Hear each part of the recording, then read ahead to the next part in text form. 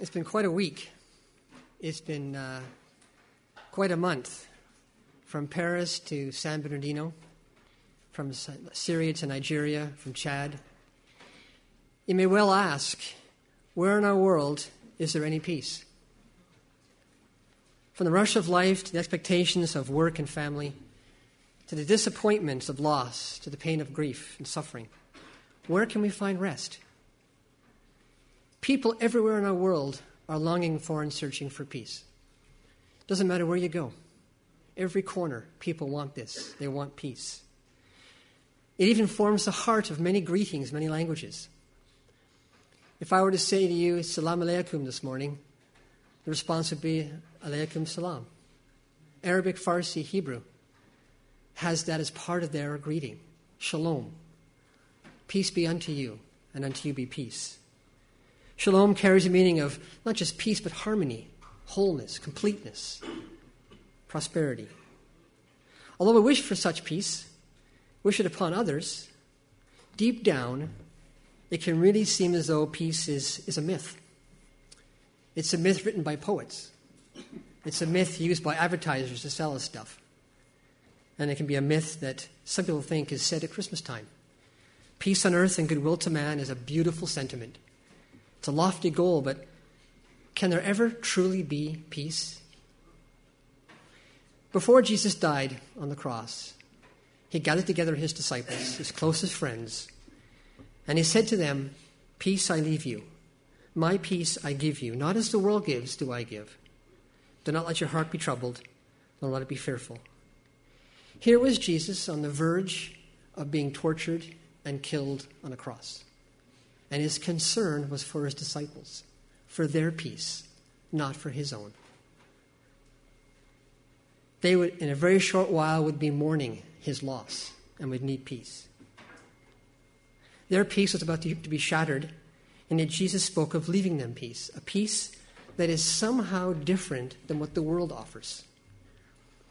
How does our world view and give peace? And how is it different from what Jesus left us?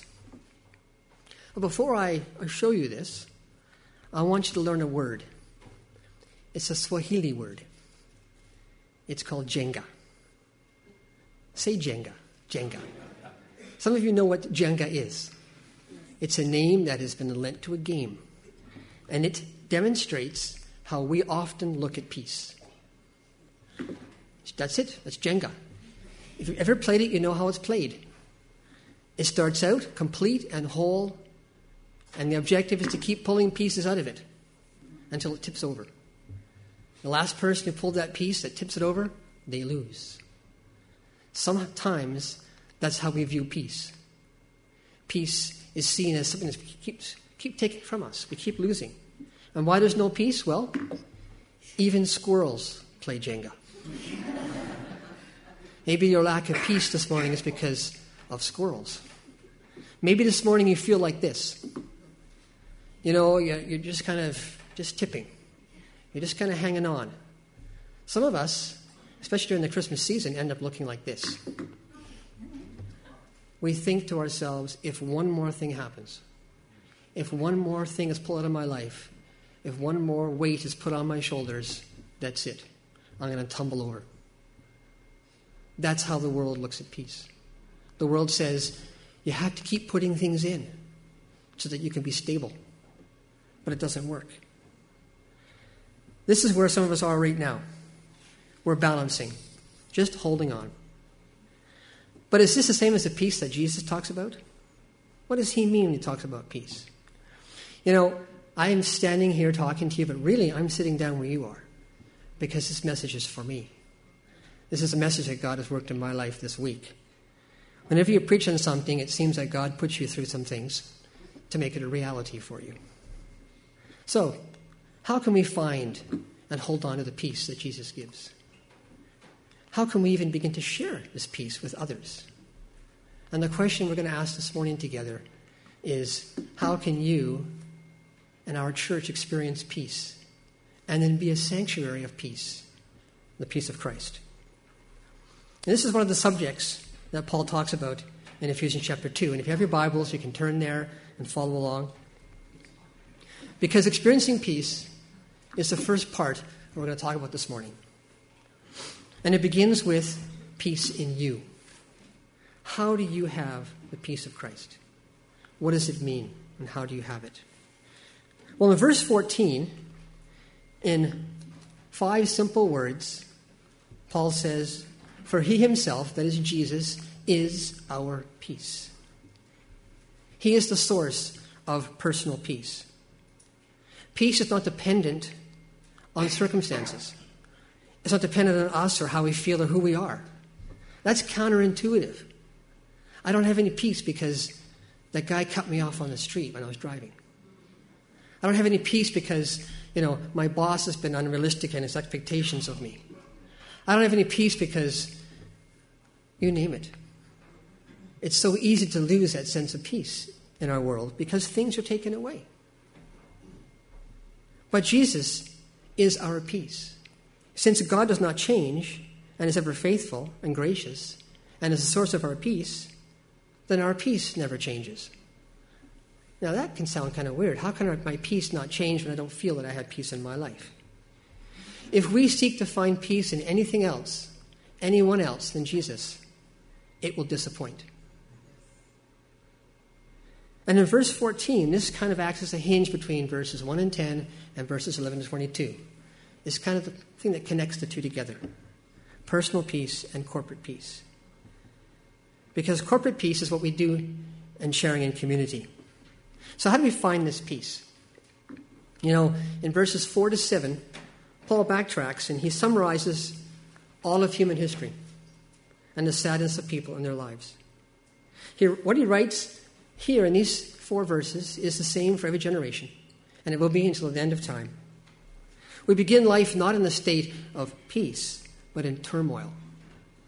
In verses 1 to 3, we see that rebellion, sin, disobedience to what we know as true and right, self-deception, pride, it's all polluted humanity, with the result that true, lasting peace is as fleeting as a snowflake. Ever tried to hold a snowflake? What happens? It disappears. When we try and hold and keep peace, it can disappear. Because peace is a result of something else. It's the result of Christ in us. Although everyone longs for tranquility and rest, it vanishes in the dashed hopes of realities. But the good news, gospel, God's good news, is that through God's love, he has made us alive with Christ in the heavenly places. God's grace has brought peace to you. This is a result of belonging and being accepted by God. Now, I'm sure we all long for peace, a little rest, a little quiet, a break from all that's happening in our lives. And the truth is that if we try to produce peace, we can't. It doesn't work. That's the world's solution. The world's solution is let's try and get peace. Let's try and do things that cause peace. In reality, peace finds you. Let's say it again. Peace finds you. We don't find peace. It finds you. Peace is searching for you because God at this moment is calling you to receive the peace he offers in Christ. If you've never encountered Jesus or God's peace, today is the day. It's amazing to think that the God who spoke the universe into existence, who breathed life into this world, would be so concerned about your life. But he is. That's the marvel of who God is. He loves you more than you can imagine or dare to hope. In Matthew 11:28-30, Jesus said this, "Come to me, all you who are weary and burdened, and I will give you rest. Take my yoke upon you and learn from me, for I am gentle and humble in spirit and heart, and you will find rest for your souls. For my yoke is easy and my burden is light." Jesus alone gives us with peace, his peace. Peace is found in him. That's how we find it. It's in him and only in him. God is calling you right now to come to him, to lay down your burdens, whatever takes peace away, selfishness, pride, anger, fear, worry, despair, of all the things in your life that you know are not right, of all things in your life that you wish you could change. Let these go. take them in your hand, hold them before God, and let him sweep them away. Let him come and be part of your life. No, let him kind of be your life. That's where peace is found, in him. For God tells us that it is by grace that you are saved, not by anything we can do. We can't do anything to save ourselves. It is God's gift, and so is his peace. It is a gift that brings us into a new relationship with him, but also brings us peace with him. So it's time to come and rest in him. This is the beginning of peace, and how we can keep this peace and experience it, that's something else. You find it, but how do you keep it? That's the hard part, very often. Keeping peace. Once we have found this peace, how do we hold on to it? This is something that Paul learned and wrote about in Philippians 4, 6-7. A familiar verse, but very powerful. Do not be anxious about anything, but in every situation, by prayer and supplication, with thanksgiving, let your requests be made known to God. And the peace of God, which surpasses all understanding, will guard your hearts and your minds in Christ Jesus. Living in personal peace is about learning to position yourself to receive his peace. Now, I know I'm alone in this, but occasionally I have sleepless nights. I know all of you, when you put your head in the pillow, you're gone until you wake up. I know I'm alone in this, so I'm speaking for myself. A few nights ago, I couldn't sleep. I started all right and woke up in the middle of the night and thought, man, my mind is racing. Every thought possible is racing through me. All the concerns that I have to do, the things that I shouldn't do, the things that I'm going to do. And so I tried to make myself sleep. Does that work? No. No matter how many sheep I counted, no matter how hard I said, I am going to go to sleep now, it doesn't work.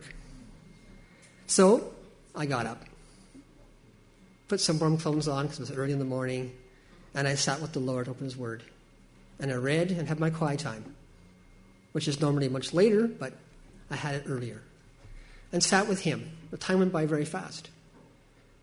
I took the peace I didn't have, and I focused on the one who has peace. And I just prayed. So when I finished applying Philippians 4:6 and went back to bed, what happened? I was asleep right away. God's blessing. God guards our hearts and our minds. Because peace, even peace of mind, is a gift from God and must be received in the way he wants to give it. He wants to give you peace, but it's not on our terms, it's what he wants to do. And he gives us peace when we come to him. Do not be anxious. Give everything to him. Every situation, every concern and worry you have, you give to him and you seek him. As followers of Christ, wherever you grow anxious, I'll notice that peace has just disappeared. You should pause and ask yourself, why? Why don't I have any peace? You know, there are times in my life when I feel anxious or worried or angry, and I don't know why. I think to myself, the day's going okay, but there's no reason why I should be upset. There's no reason why I should not be in a good mood. Well, the enemy of God does not want us to live in peace. Look at our world. That's one thing he takes away. He tries to take away. He doesn't want us to live in Christ. See, experiencing peace is not just a physical or emotional situation. It's a spiritual situation. And a lack of peace can be like an early warning sign that God's Spirit is saying, hey, you're wandering a bit. I need you to focus on me. I'm going to let you go through a time of no peace so to bring you back to me so you'll have peace. It's as simple as sometimes asking for peace, focusing on him. And Paul begins to transition now from peace in you to sharing peace. As we receive peace as a gift, it's a gift that's not just for us. It's a gift for everybody. And in verse 10, he says, for we are God's handiwork, created in Christ Jesus to do good works, which God prepared in advance for us to do.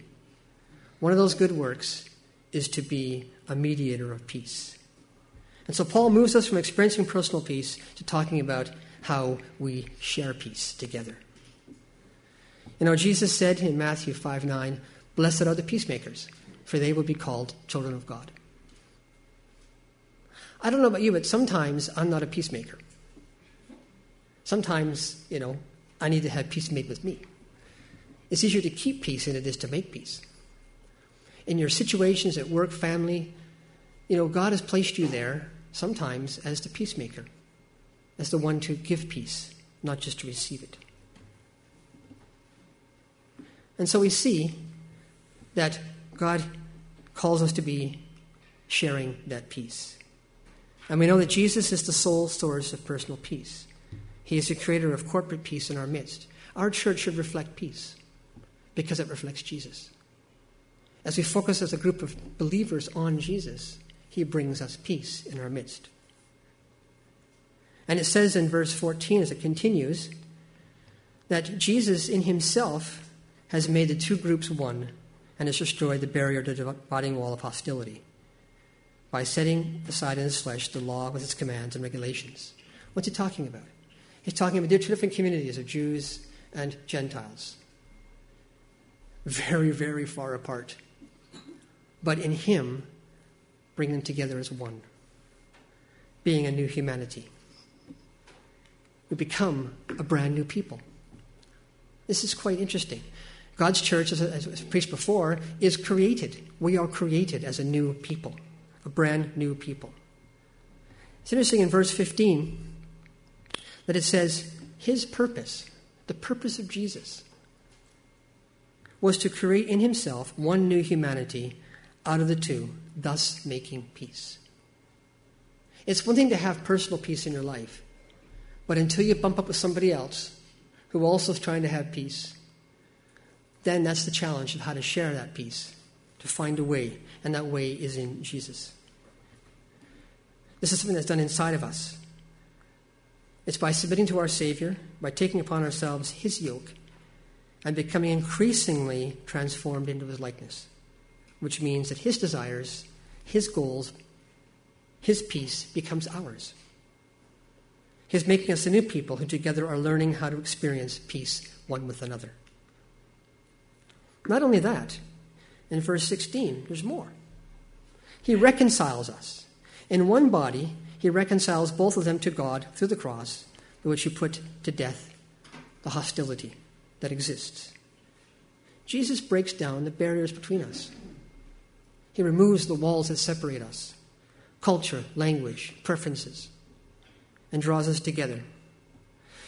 Often we talk about, you are reconciled to God. There is no longer a separation between you and God in Christ, and that is true. We don't often focus enough on the fact that he reconciles us to each other. We are reconciled one to another because of Jesus, who brings us peace. Peace that is not produced by our own efforts, but by what he does. It also means we have peace to come to the Father together. In verse 18, for through him we both have access to the Father by one Spirit. He's bound us together, and that's the peace we have. So experiencing personal peace and experiencing family peace involves the same thing, resting. Resting in him. Letting God come into the place that's we hold dearest inside of our hearts. Resting together as we worship, as we pray, as we serve each other, as we live in unity. And the result of experiencing inner peace, family peace, is that our church becomes a sanctuary for peace, for the reality of peace. When you come in here in the morning, on a Sunday morning, you say, I belong. There's peace here. I can lay aside all the things that my week has poured upon me, and I can release them here with brothers and sisters. And Paul describes this, what I'm calling a sanctuary of peace. He describes this in a couple of ways. He says that we belong to God's kingdom. In verse 19, consequently, as a result of all this peace that we have, you are no longer foreigners and strangers, but fellow citizens with God's people. You belong to his kingdom. You are a member, a citizen. In a very short while, Our country will receive thousands of Syrian refugees who will begin that process of becoming a citizen, belonging to a different people, with all the new experiences that come. And together, as believers, we exist in a long line of past believers. When you read about Abraham, Moses, David, John, Mary, Paul, these are your ancestors in the faith. We are fellow citizens of God's kingdom with them. God has made us one, even across time. But this brings responsibilities. It brings responsibilities of belonging. See, our heritage and our responsibility is the faith that God has given us. And there's a continuum. It's like a thread that is weaved through humanity, and you carry that thread inside of you. You're part of that continuous thread of faith as you received it and as you pass it on and as you live it. And it's carried out in our church. It is a reality that we belong together as a church and from a sanctuary of peace for it not just to exist, but for it to thrive. Paul further describes this, moving a step deeper. Yeah, you're a citizen. You're a member of the kingdom. But more than that, you're a family member. You belong to his household. You belong to him. And he explains this in verses 20, 21, that Christ is our cornerstone. As Christ lays the foundation for church, he is the one that we align ourselves with. When you align yourself with Jesus, then everything is straight and true. We're also being fitted, in verse 21, into his church.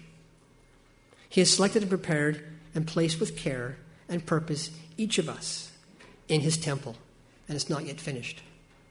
Think back to that Jenga game. Think if you're playing it the other way around. Instead of pulling pieces out, you're putting pieces in. If that Jenga game represents this church, and God has taken each of you and he's put you in a certain spot that he chose to put you in. There are some empty spots that aren't yet filled because the church is not yet completed yet. There's others who will come and join us. But he's the one who carefully has slotted, fitted each block, each brick, each person, you. Don't ever think that you have no purpose or significance in God's kingdom. He's made you for a purpose to be realized in this church and in life. Paul also talks about the fact that we are growing in Christ into the fullness and completeness of God's temple. In verse 21, in him the whole building is joined together and rises to become a holy temple to the Lord. We are growing towards that. We are growing towards it together, not just as individuals. And in verse 22, in him you two are being built together to become a dwelling in which God lives by his Spirit. So we're to become a dwelling. We're becoming that as God dwells and lives in our midst. That's what being a sanctuary peace means. That's what it means, sharing that peace. So what kind of response do we have? I want to tie this together. I said a lot of stuff, as I always do. Your mind wanders a bit, as mine does when I listen to a message. So I want to kind of tie this together for you. How can we experience inner peace? How can we be a sanctuary of peace? Well, it begins by recognizing something. Recognizing that peace is found only in Jesus. Don't look for it in any other place. You may find temporary relief, but it's not going to be long-term. Receive the peace that Jesus gives to you.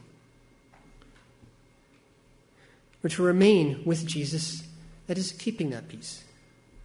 And finally, I like this one, we're to release the peace. Release the peace. Now, I did this yesterday morning. When I was going through this message, I was getting anxious about it, and the Lord said to me, well, what did you write? Maybe you should be applying it. So I sat there and said, Lord, I recognize that you're my peace. That's a fact. I'm going to rest in that. I'm going to receive your peace. I'm going to allow you to come and give me peace. So fill me with your peace. And I'm going to spend the whole day just in that state. If I find that, I'm slipping a bit, recognize, receive, remain. And Lord, today, give me the capacity to release that peace as I share with you. So I want to return to the Jenga game. This is how the world views peace. We're all kind of missing parts, and our peace is not there. But this is how I view Jesus giving us peace. It's the same game. It's the same pieces missing, but what's the difference? He's got his hands around you. Those of you who've raised children, those of you who are grandparents, uncles, we've all experienced it.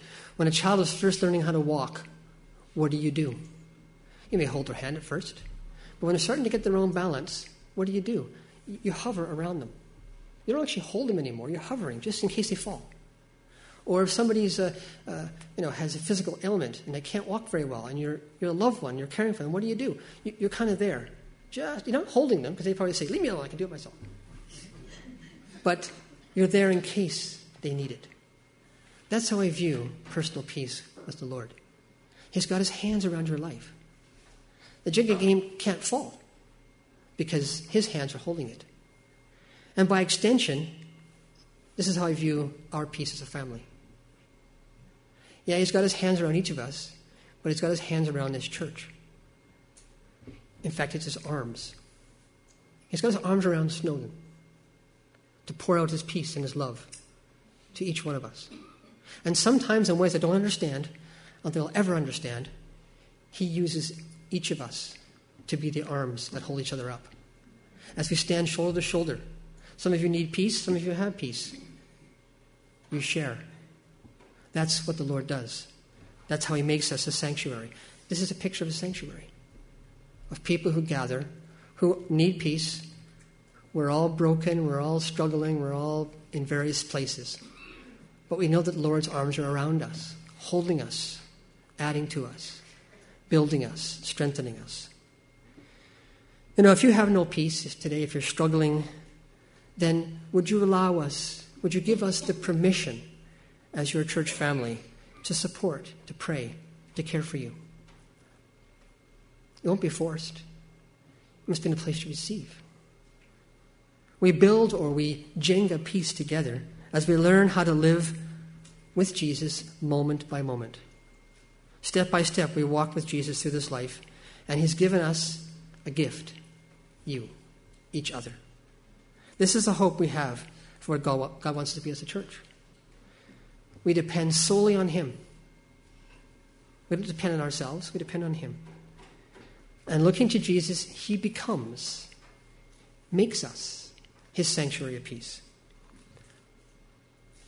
If you come in this morning and you find, man, I don't have any peace. It's been a good message, thank you, but it's not working for me. Then, after the service, I'm going to be right here. Come and receive the peace that Jesus offers. If you need prayer, come and see me. Let us together share peace. And let us be a people that bring peace, and let our church be a place that peace dwells. In God's name. Pray. And may the Lord of peace himself give you peace at all times and in every way. The Lord be with you all. Be blessed and dismissed.